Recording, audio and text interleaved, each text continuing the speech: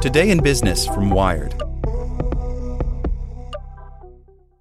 The Science of Scaling, hosted by Mark Roberge, is brought to you by the HubSpot Podcast Network, the audio destination for business professionals. Each week, Mark Roberge, founding CRO at HubSpot CRO, senior lecturer at Harvard Business School, and co-founder of Stage 2 Capital, sits down with the most successful sales leaders in tech to learn the secrets, strategies, and tactics to scaling your company's growth. I like the episode with the founder of Aircall on how to go from handling your own sales to scaling a sales team. It has great advice for entrepreneurs. Listen to The Science of Scaling wherever you get your podcasts. Spring, is that you? Warmer temps mean new Allbirds styles. Meet the Superlight Collection, the lightest ever shoes from Allbirds, now in fresh colors.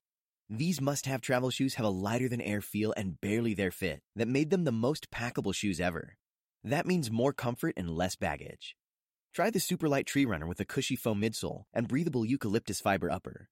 Plus, they're comfy right out of the box. So, what can you do in a Superlight shoe? What can't you do is the better question.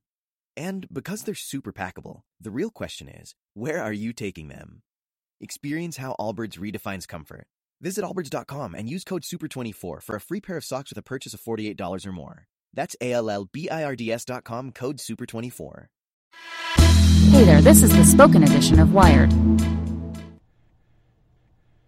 Uber's opportunity to remake Silicon Valley for good by Tim O'Reilly.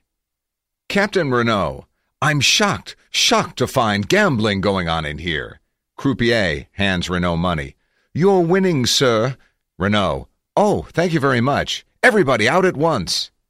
For the past several years, Uber has defined how the world sees the modern tech company, brilliant and customer-focused, but also amoral, ruthless, arrogant, and destructive, to say nothing of sexist. Now, as it seeks to redefine itself, Uber also has the chance to redefine the business of technology and to upend the unstated assumptions and incentives that led the company and the industry to this point.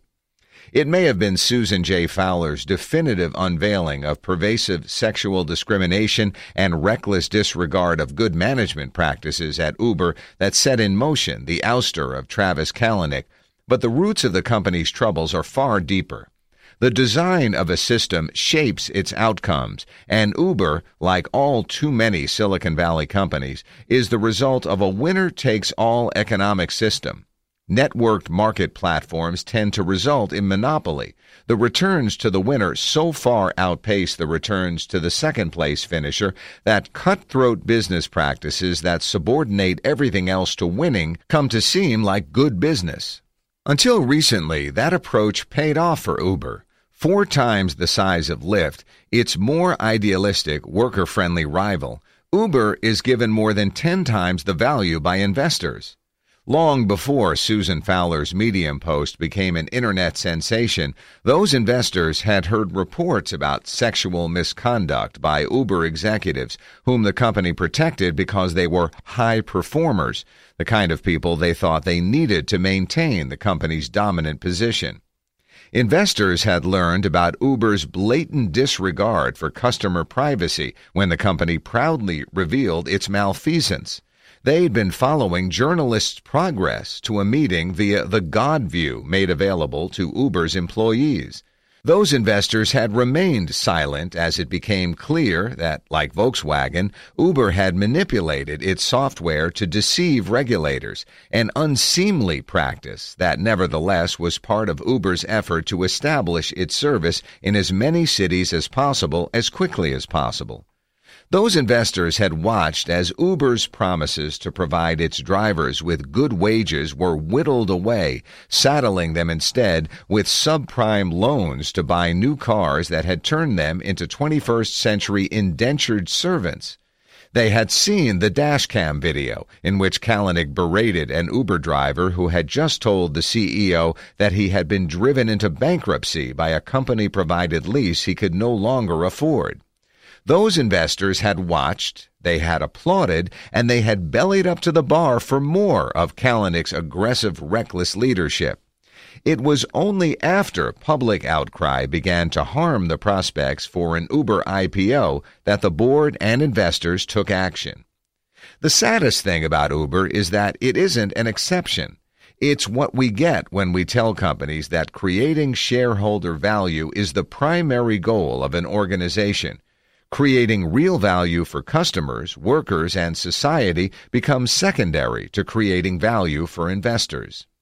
At their best, capital markets are the circulatory system of prosperity, nourishing people, companies, and communities. At their worst, they are a great spider sucking the life from the real economy. Even the most idealistic of companies are caught in the web of the great spider.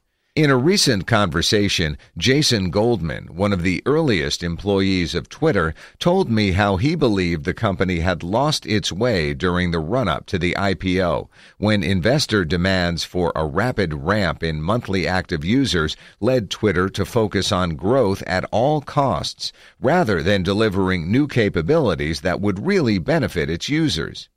Even Google, which famously held itself to the standard "don't be evil," has been charged by European regulators with putting its thumb on the scale of search to favor itself over competitors. Customers are also complicit. We also heard stories of Uber's bad behavior, and despite January's #DeleteUber campaign and a meaningful swing to Lyft and other smaller alternative services, too many users continued to use Uber. In the end, lower prices, convenience, and inertia trumped any moral concerns about the company's business practices. Laura Baldwin, the president and CEO of my company, O'Reilly Media, likes to say that your customers are your conscience. We have neglected our duties as Uber's conscience for too long. Customers, not just investors, must hold companies accountable. Despite the house cleaning, will Uber really change? More important, will we change what we ask of the companies we patronize? We get the companies and the economy we ask for. Cleaning up Uber's internal HR processes and becoming a female-friendly company is only a down payment on what needs to happen. The opportunity for rethinking the company is huge. Uber must commit to making life better for all of its workers, not just those inside its walls, but also its drivers, who are an inseparable part of the service it delivers. Great companies invent more than new products or services or great customer experiences. They reinvent the way people work within their organizations. They create new jobs and the economy of the future. Apple taught us to prioritize design and user experience and inspired hundreds of companies that spread those values throughout the world. Google gave us data scientists and site reliability engineers. So far, Uber has given us tech bro culture and a mercenary attitude toward cost reduction and civic partnerships. Not a legacy I'd want to be remembered for. But now Uber has a chance to change that story and set a positive example for the next generation of tech companies. Imagine if the company decided that its guiding principle was the idea that people and machines can work together to deliver amazing real-world experiences. Think about it for a minute. A decade ago, could you imagine that your smartphone would let anyone summon a car and driver, that individuals providing taxi service in their own cars could find you within minutes on any random street corner, a needle in the haystack of the city, and whisk you to your destination along the fastest route with no training required? Uber isn't just using technology to make people cogs in a great machine. They are partners with the machine, working together to deliver amazing service, and they should be rewarded for it. That's the key design pattern of what I have called the next economy. Use technology to empower people to do things that were previously impossible. And as Uber explores a future of self-driving cars, its executives and investors should be asking themselves questions such as, how might our platform make it possible for our driver partners to own and profit from self-driving cars? And what other services could human workers deliver once driving itself is done by machines? Uber's experiments in delivering flu shots on demand point the way. That is the future they should be aiming toward, not one in which everyone who works for the company is demeaned in pursuit of disruption and world domination. Shared prosperity should be the goal of every entrepreneur and every established company. We are entering a future in which the old definition of the job is fading away and a new social contract is coming into play. Lifetime employment and union wages are long gone. What will we replace them with? A workforce of ill-paid workers with no safety net and the prospect of being replaced by machines? If we go down that path, expect political and economic upheaval. As Andy McAfee, co-author of Machine Platform Crowd, said to me, the people will rise up before the machines do. Uber is in a unique position to pursue a different path in which we use technology to enrich and transform our entire society, building a better world for everyone. A transformative technology platform like Uber comes along only every decade or two. The personal computer, the World Wide Web, the smartphone, and now Uber. It is the most visible face of a game-changing paradigm by which the smartphone becomes a remote control for the real world, as Matt Kohler, an early Facebook employee turned venture capitalist, so insightfully put it when describing his investment in Uber. For so long, the digital revolution was something that happened on screens in a world of its own. Now, digital infuses the whole world, transforming everyday services and increasingly shaping our entire economy. The question of how to redeem Uber is thus the question for all of us. What kind of world do we want to live in? Winner takes all is a very bad recipe for an economy. An economy is like an ecosystem, a virtuous circle of life. When an ecosystem is out of balance, everyone suffers. In a balanced economy, well-paid, well-treated workers have the money to be customers for a rich community of businesses. Everybody prospers, not just a few. It is not winner takes all, but we all win. So yes, do some serious house cleaning of Uber's flawed management team and rotten HR practices, but don't stop there.